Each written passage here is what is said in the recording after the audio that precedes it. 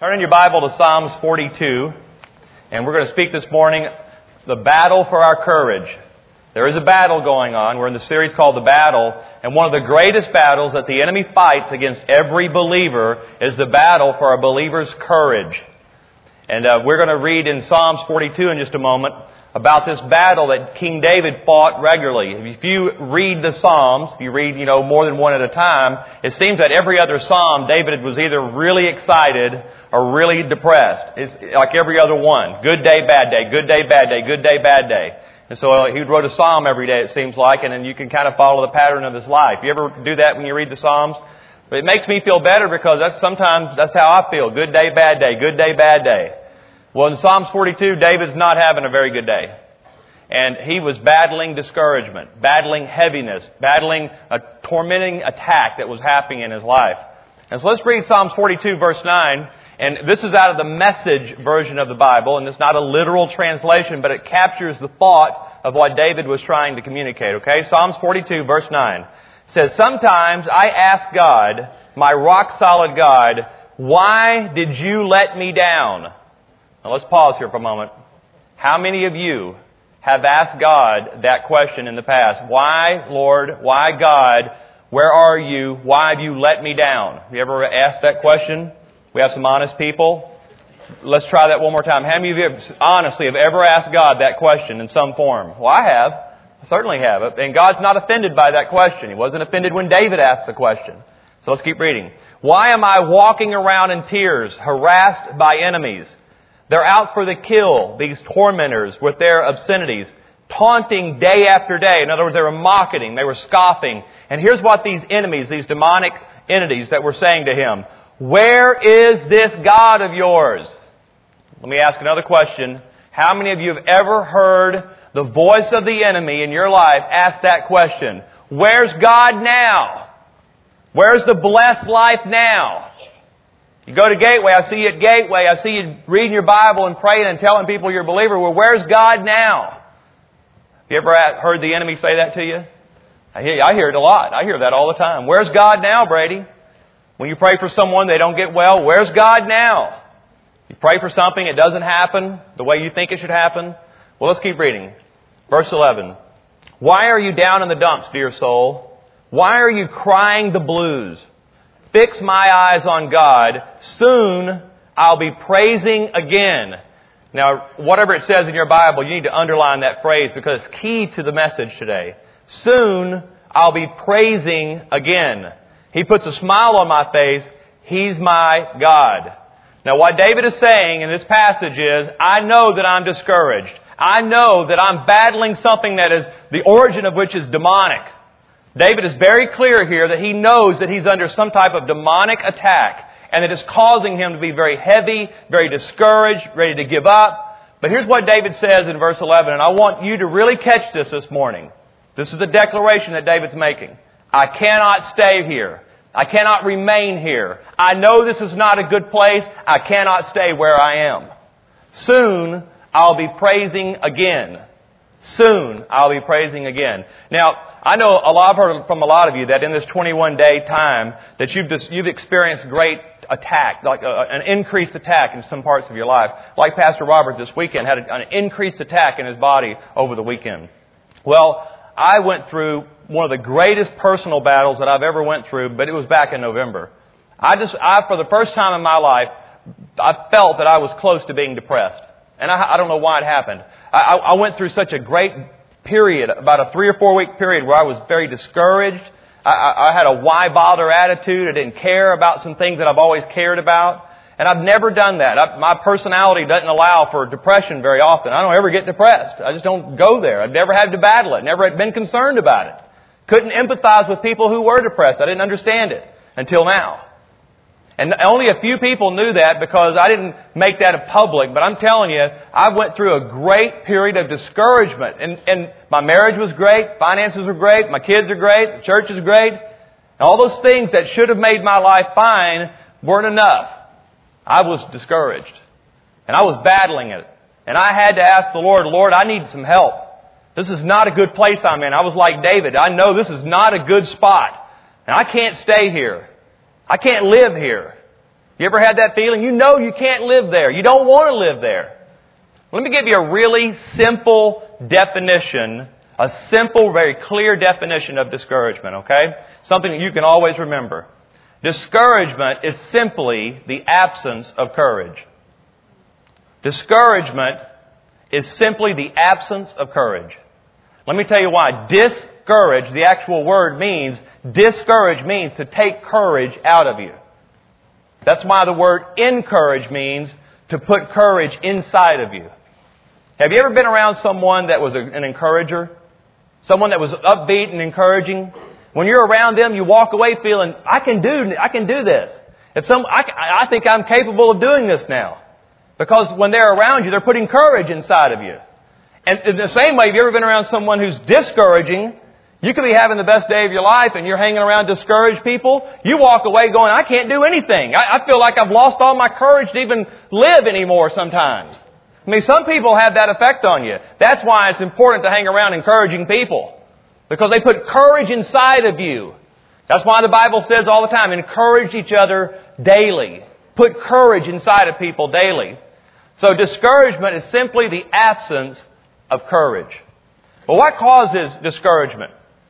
What causes this? I asked the Lord these questions. What's causing this? Where did this come from? It came out of the blue to me. Here's the first thing that causes discouragement is fatigue. Just being tired. You know, sometimes the best remedy for discouragement is simply to get out of town for a few days.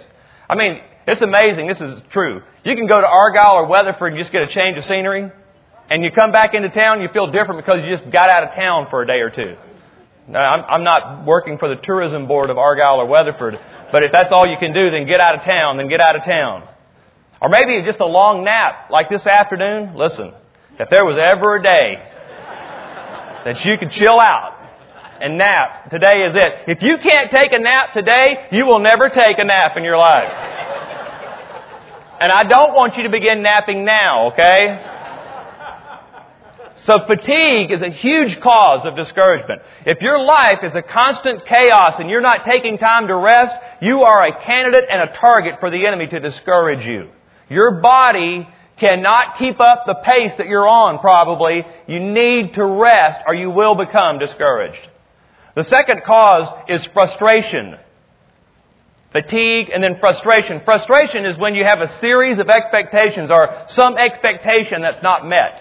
You thought something was going to happen a certain way, but over a period of time you continue to have unmet expectations. And when those things begin to build in you, maybe people aren't meeting your expectations. Maybe your marriage is not meeting your expectations. Maybe your job is not meeting your expectations. And so this frustration begins to build and it causes you to become very discouraged. Another cause is failure. Fatigue, frustration, and failure. You know that in the American culture it's not okay to fail, and it should be. Failure is a part of the journey.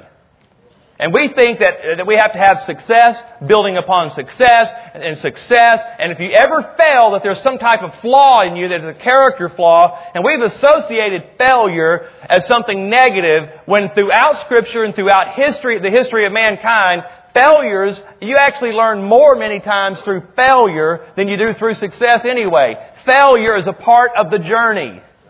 But because we put such an emphasis on success and we don't allow for any failures, when you do fail, you can become very discouraged instead of learning from it the way God intended. So failures can cause you to be very discouraged. A failed business, a failed marriage, a failed relationship of any kind can cause you to be discouraged. And here's the last cause that I think of discouragement is fear. Elijah is an example of this. Elijah, who had just called down fire from heaven, destroyed the sacrifices and killed the prophets of Baal. Got an email from a Jezebel, said, listen, this time tomorrow I'm going to have your life. Now in my mind, Jezebel was about 4'11" and 95 pounds. She couldn't have been a large woman. She was just strong and she was just threatening. Why in the world, this is a mystery. I'm going to ask Elijah when I see him. Why were you so afraid? I can tell you why. Because there was a demonic presence attached to that woman that caused Elijah to fear something that he should have not feared. And the Bible says that he ran for 40 days. Talk about getting out of town. He traveled 40 days, ended up in a cave, discouraged, depressed, and saying to God, God, I'm the only one that's not bowed my knee. Talking about discouraged, feeling like he was alone and out there. Listen, if you're afraid of something, you cannot have courage. That's the opposite of courage, is fear. Whatever you're afraid of is causing you the capacity to have courage. If you're harboring fear, that's a place that courage can't dwell in your life. Courage and fear will not coexist. You either have courage or you're afraid. That really is that simple. So here's some facts about discouragement. I want you to really understand this because I want you to catch it. I want you to deal with it in your life. Number one, it is common. Discouragement is common. Every believer, every person, I don't care how mature you are in the Lord, how many hours a day you spend praying and worshiping and doing all those things, how many times you come to church, whether you're a new believer, an unbeliever, or a believer that's been around for a long time, you are a candidate for discouragement. It's very common. Every believer goes through times in their life of discouragement. And chances are, every person in this room at some point will battle this season of discouragement. In fact, some people believe that even animals can be discouraged. Now, I don't know if I believe that or not, but have you ever looked into the eyes of a chihuahua? It's a very discouraged animal. I'm telling you, big eyes, small body, very discouraged. They have a lot of reasons to be very discouraged. Heavy. A lot of despair there. Number two, it's chronic. Just because you've been discouraged before and gotten over it, you don't build up an antibody, you don't build up a resistance to it in the future. It can come back. The fact that you've been discouraged once, you dealt with it, you got victory over it, chances are you will still battle seasons of discouragement as a believer. In fact, you can be discouraged because you're always discouraged. I'm discouraged because I'm always discouraged. It's chronic. And the last thing is that it's contagious. Very, very contagious. That's why the devil doesn't need to discourage everyone. Let me tell you who the devil really wants to discourage. The devil really wants to discourage people who have influence. Leaders, husbands, wives, bosses, business owners, small group leaders. If you have any kind of influence over other people, you are a target for discouragement because it's contagious. That's why, by the way, encouragement's contagious too. It's very contagious. If you're an encourager, you probably have a lot of friends. If you're a discourager, you probably say, I don't know why I don't have any friends. No one ever invites me to do anything. Chances are you're a discourager. Listen, you want your phone to ring off the hook? If you want social engagements from now to the end of the world, be an encourager. You'll never lack for friends because it's contagious. So I know some of you walked in and you say, I've had the best 2 weeks of my life, but thanks, Pastor Brady. In 10 minutes, you've already discouraged me. I think I've done a good job just draining the life out of you already in 10 minutes. Let me read this note one more time. Dad, I love you. Thank you. So how do we win the battle over discouragement? How do we win this battle? I'm telling you, this is the question I was asking in November. I'm asking the Lord, I got to win this. I've never battled it before. I've never even been around it before.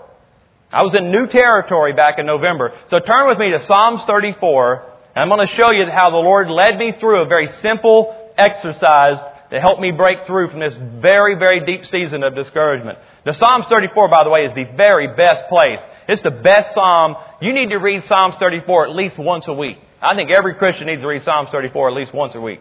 It's that good. It's a great psalm. It's my favorite. Are you getting the drift that I like Psalms 34?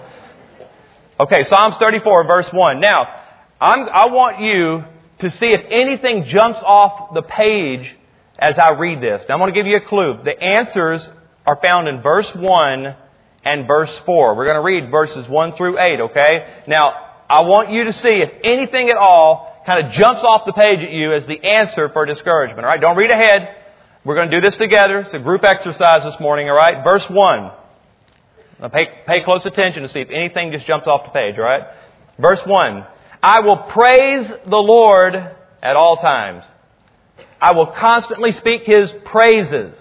I will boast only in the Lord. Let all who are discouraged take heart. Come, let us tell of the Lord's greatness. Let us exalt His name together. Okay, that Anything jump off the page as a way to get free from depression there or discouragement? Okay, verse 4 now. Here's the other answer. It's coming right now. Verse 4. I prayed to the Lord, and He answered me, freeing me from all my fears. Remember a minute ago I said one of the causes for discouragement is fear. And He says, listen, when I prayed, the fear left. Verse 5. Those who look to Him for help will be radiant with joy. No shadow of shame will darken their faces. I cried out to the Lord in my suffering, and He heard me. He set me free from all my fears. For the angel of the Lord guards all who fear Him, and He rescues them. Taste and see that the Lord is good. Oh, the joys of those who trust in Him. Now listen, there's two things that you should have seen in that passage, those eight verses. There's two keys. If you want to be break free from discouragement, if you don't want heaviness to rule your life, there are two things you must do. Praise Him and pray. Now, I know you didn't drive through the ice to hear of that revelation. I know you know this. I know you know to worship, and I know you know to pray. Here's what I find, though. People who are discouraged and heavy, they forget to do those two things. And let me tell you what happens. Praise shifts your focus from you to Him. And prayer shifts the burden from you to Him. Now really listen to this, okay? This is a revelation to me in November. And when you're going through a deep time, a dark time, sometimes you forget to do basic things. And someone needs to tell you about the basic things that you already knew to do. There's not a secret formula. There's no secret formula in the Bible for specific illnesses. And by the way, this is the remedy for most problems. But praise shifts the focus from me to Him. And prayer shifts the burden. And God wants my focus and my burden. He wants both of them. Now, when I ask people, what are the benefits of prayer? What is the benefit, or what are the benefits of praying? Most people can only tell me one thing. And if I ask you all the question today, what are the benefits of prayer? Most people can only come up with one benefit, and that is the answer. When I pray, God answers my prayers. That's the benefit of praying, is that God hears me and answers my prayers. Most believers can only tell me that one thing. But there's a lot more benefits to praying than just getting the answer. And let me just walk you through the process that when you're praying. Number one, when you begin to pray, you stop worrying. Now let's read this in Philippians chapter 4, verse 6, okay?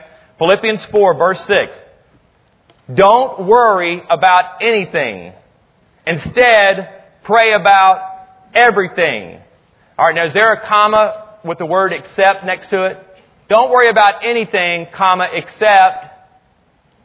Here's some things you should worry about. Did he say that there are some things you should worry about? Nothing. Don't worry about anything. Instead, pray about everything. Tell God what you need and thank Him for all He's done. Do you see prayer and praise in this Scripture? If you do this, you will experience God's peace, which is far more wonderful than the human mind can understand. His peace will guard your hearts and minds as you live in Christ Jesus. So the first thing that happens when you pray is you stop worrying. By the way, there's no such person as a courageous worrier. You can be a courageous warrior, but you cannot be a courageous worrier. You know, some people believe that if I just worry enough, it'll wear God down and He'll answer my prayers because He feels so bad for me. I'm worrying so much. If I'll just keep worrying, God in His compassion will answer my prayers. Doesn't God see how much I'm worrying? Doesn't He even care? Listen, not one time in the past, not one time today, and not one time in the future will God ever answer a prayer of worry. You should stop praying if all you're going to do is pray the prayer of worry. Now, you've never heard a pastor tell you to stop praying, but I'm telling you, you're wasting your time. God does not answer prayers of worry. He answers prayers of faith. It's what it says in James. If any are sick among you, call for the elders of the church, and they will anoint you with oil, and the prayer of faith. If you're not going to pray the prayer of faith, God will not answer you. That's why, this is how you know if you're praying effectively. I was worrying about something, I prayed to the Lord, and when I finished, I stopped worrying about it. If you're still worrying about something that you're praying about, you need to keep praying until the worry stops. That's how you know that you're praying the prayer of faith. You pray until the worry leaves. This is a great benefit to believers. You need to know this. This is a tremendous benefit if you're going to pray. Pray until the worry stops. Isn't that a great benefit? I mean, I hate worrying. I don't like to worry. I don't like waking up in the middle of the night, grinding my teeth, thinking about something. And by the way, when I do wake up in the middle of the night worrying about something, my first reaction is, Lord, I need sleep, and I'm leaving this with you. You're better at it than I am. I am not going to worry about this. I need my rest. I'm not going to be robbed of my rest. I'm going to pray the prayer of faith, and I'm going to go back to sleep. My worry, Jesus said, your worry will not add a single measure to your life. It doesn't add one thing to your life. It drains the life out of you to worry. Here's the second benefit of prayer. So if you pray now and the worrying stops, guess what replaces the worry? Faith and courage. Courage comes back. Joy and peace. That's why it said in Philippians 4, then the peace of God will rule your heart and mind, instead of the worry of the enemy. The peace of God starts ruling your heart and mind. Guess what? Do you ever have trouble sleeping at night when peace is guarding your heart? How many of you have ever lost sleep at night because you were so filled with peace you could not sleep? How many of you ever got sick in your body because I'm so full of peace, I'm literally nauseous from the amount of peace that I have in my life? Peace is killing me. No, I'm telling you, living a life of peace, it'll add years to your life. It'll add joy to your life. And the reason you don't have it is because you're praying prayers of worry and you're content with that. You're not going to wear God down with your worry. You're going to get an answer from God when you pray the prayer of faith. And here's the last thing that happens, the answer comes. And by the way, when peace replaces worry, it's amazing how the things that we ask for begin to change. What I thought I needed from God when I was worrying changes when the peace of God guards my heart. Peace then comes and I realize, you know what? I don't think I really needed what I thought I needed.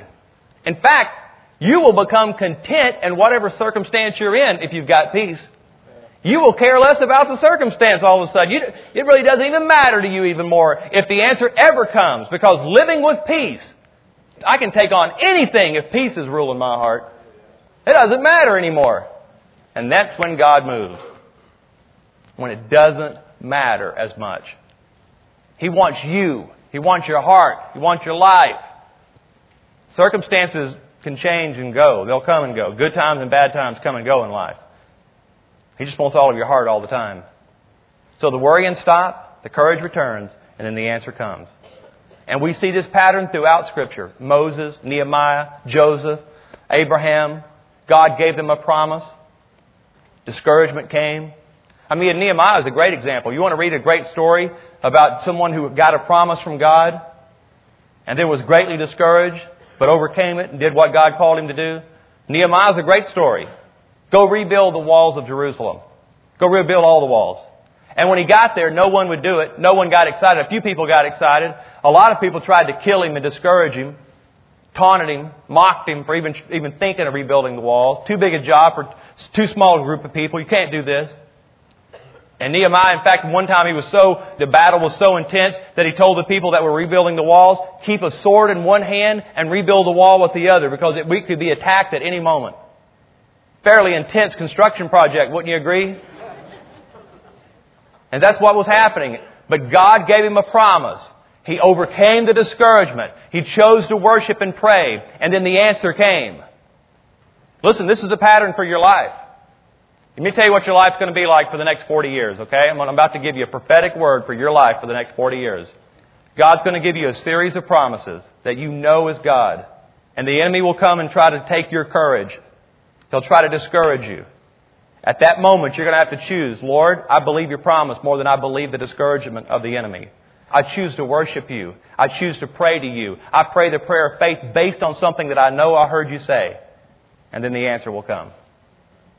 Do you know why that you ever watch those movies like Braveheart and you watch these guys, they're outnumbered 5-1 and they charge down the hill. Some of them have hoes and rakes. They don't even have weapons, yet they'll charge down the hill with most of them are going to lose their lives in the battle. Or you ever hear accounts of D-Day when the American soldiers, the Marines, when those tankers opened, when those carriers opened and they rush out onto the beach and machine guns are coming at them? What makes a man in the heat of battle charge into battle with the understanding they'll probably lose their life? What gives them that kind of courage? Why do men do that? Because they believe in something enough to die for it. Why then, I don't know if I'll ever be called to charge into battle like that. But listen, you know why I battle for my children?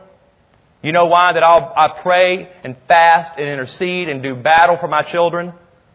Because I have a promise from the Lord that I'm willing to die for. And it's non-negotiable to me. I will not negotiate with anyone on this promise. Here's the promise.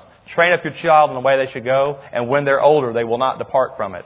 Literally, my wife and I feel at times that we're standing between our two kids and the world, fighting off the world, teaching our kids the principles of God, and not letting the world corrupt them at an early age. Because at some point, they're going to have to decide on their own, will I follow the Lord of my mom and my dad? Or will I follow the lust of my flesh, the lust for things that I see, and the pride of my possessions? That's the choices that they will have to make. But I'm going to fight my fight because I have a promise from God, and it's not negotiable to me. Listen, if you don't fight for your kids, you'll lose them. You want to lose your kids? Then stop fighting. Just give up. I'm not going to give up. And I'm at a critical place right now. I have an 8 and a 6-year-old. They're in public schools. They're doing great. And I'm fighting the fight because I want them to win. I'm going to win. The reason I fight for my marriage is because the Lord, I have a promise I'm willing to die for. It's not negotiable to me. Here's the promise. I have a covenant. God said, I'll make a covenant. If you will make a covenant with Pam, I'll always do my part of the covenant, Brady. All you have to do is fight for your part. I'll always do my part. And that's the reason I fight for Pam and fight for my marriage and fight for my home. Because I have a promise that's not negotiable. Listen, whatever you're not willing to fight for, you will lose. If you don't fight for it, you're going to lose it. If you think for one moment that you can retreat from the battle and get along through life, you will. That's a lie of the enemy. You must fight for your family. You must fight for your marriage. You must fight for everything that God has promised you. By the way, if God has not promised you something, then it's a fight you should not be in. Don't get into a fight that you're not called to be in. Well, listen, I don't have to pray about it. Should I fight for my kids? Should I fight for my marriage? Should I fight for my health? Should I fight for the church? Should I fight for you?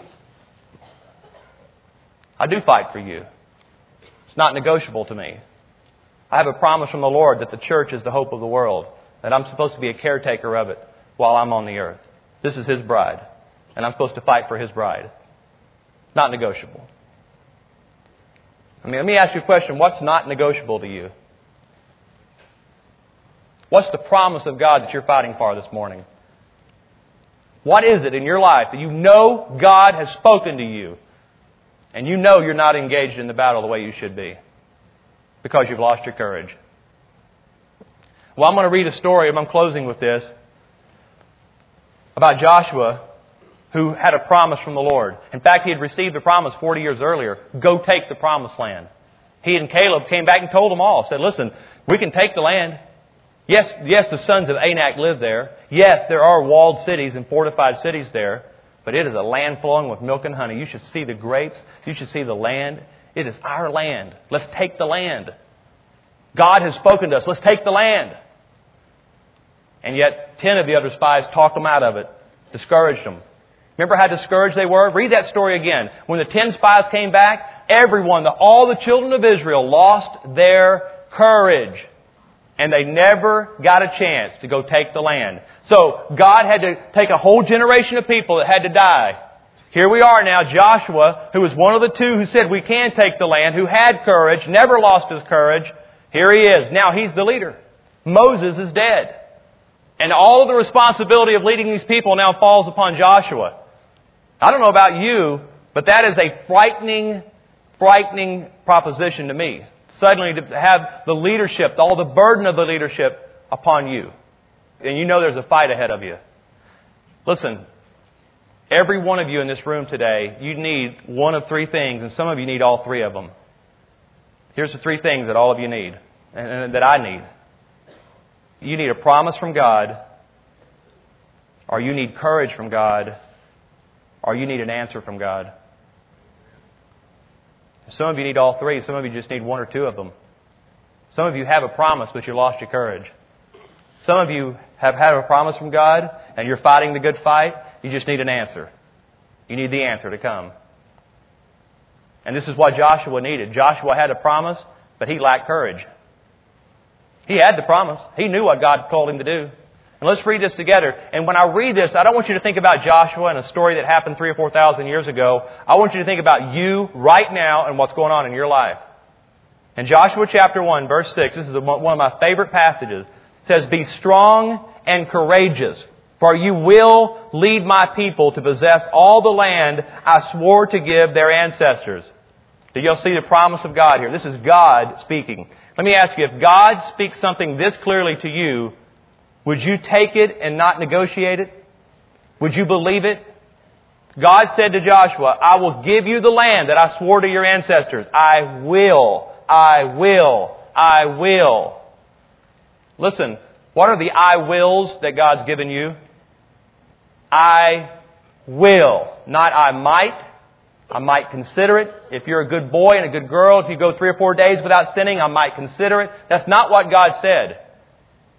I will. All right, let's keep reading. Verse 7. "Be strong and very courageous." Now, he just said that again in verse 6. He repeats himself in verse 7, as if Joshua was having a hard time being convinced of that. I think he was having a hard time being convinced of that. "Obey all the laws Moses gave you. Do not turn away from them, and you will be successful in everything you do.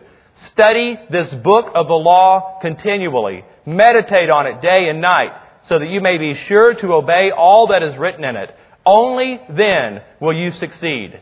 Now, verse 7 is so powerful. "I command you." Now, this is God speaking, right, to Joshua. "I command you, be strong and courageous. Do not be afraid or discouraged, for the Lord your God is with you wherever you go." Listen, why will you charge into the battle? Why will you charge into the fight? If it's a fight God's called you to, why is it that we'll charge in? Why is it that Joshua, by the way, God said to Joshua, now when you cross the Jordan, He didn't say this to Joshua. Joshua never had this promise. Now Joshua, when you cross over the Jordan, they're going to lay down their swords and call you king. That's not what God promised Joshua. Here's what God said to Joshua. You're going to cross over the Jordan, and there's going to be some battles, and some blood's going to be shed. And some people around you are going to fall away. But Joshua, I want you to remember this one thing. I have called you to win this fight. Don't lose your courage. Do everything I tell you. And remember this, Joshua. I am with you wherever you go. Now, here's the promise for you. There's a fight. There's going to be some bloodshed. And chances are some people around you may fall in the battle. But remember this one thing. You're not getting out of the fight. So you might as well fight. If you don't fight, you're going to be consumed and destroyed. So you might as well fight. And remember this. I am with you wherever you go. I'll never leave you. I'm not going to forsake you. And when I heard that in November, when I really caught that, when I felt God's presence say, Brady, called you to a fight. And you're doing great. Most of the time, Brady, you're doing great. You're fighting. Just don't lose your courage now. Don't lose courage now, Brady. Just because the battle got turned up a notch or two, don't lose your courage now. You just go. And I'll be with you wherever you go, Brady.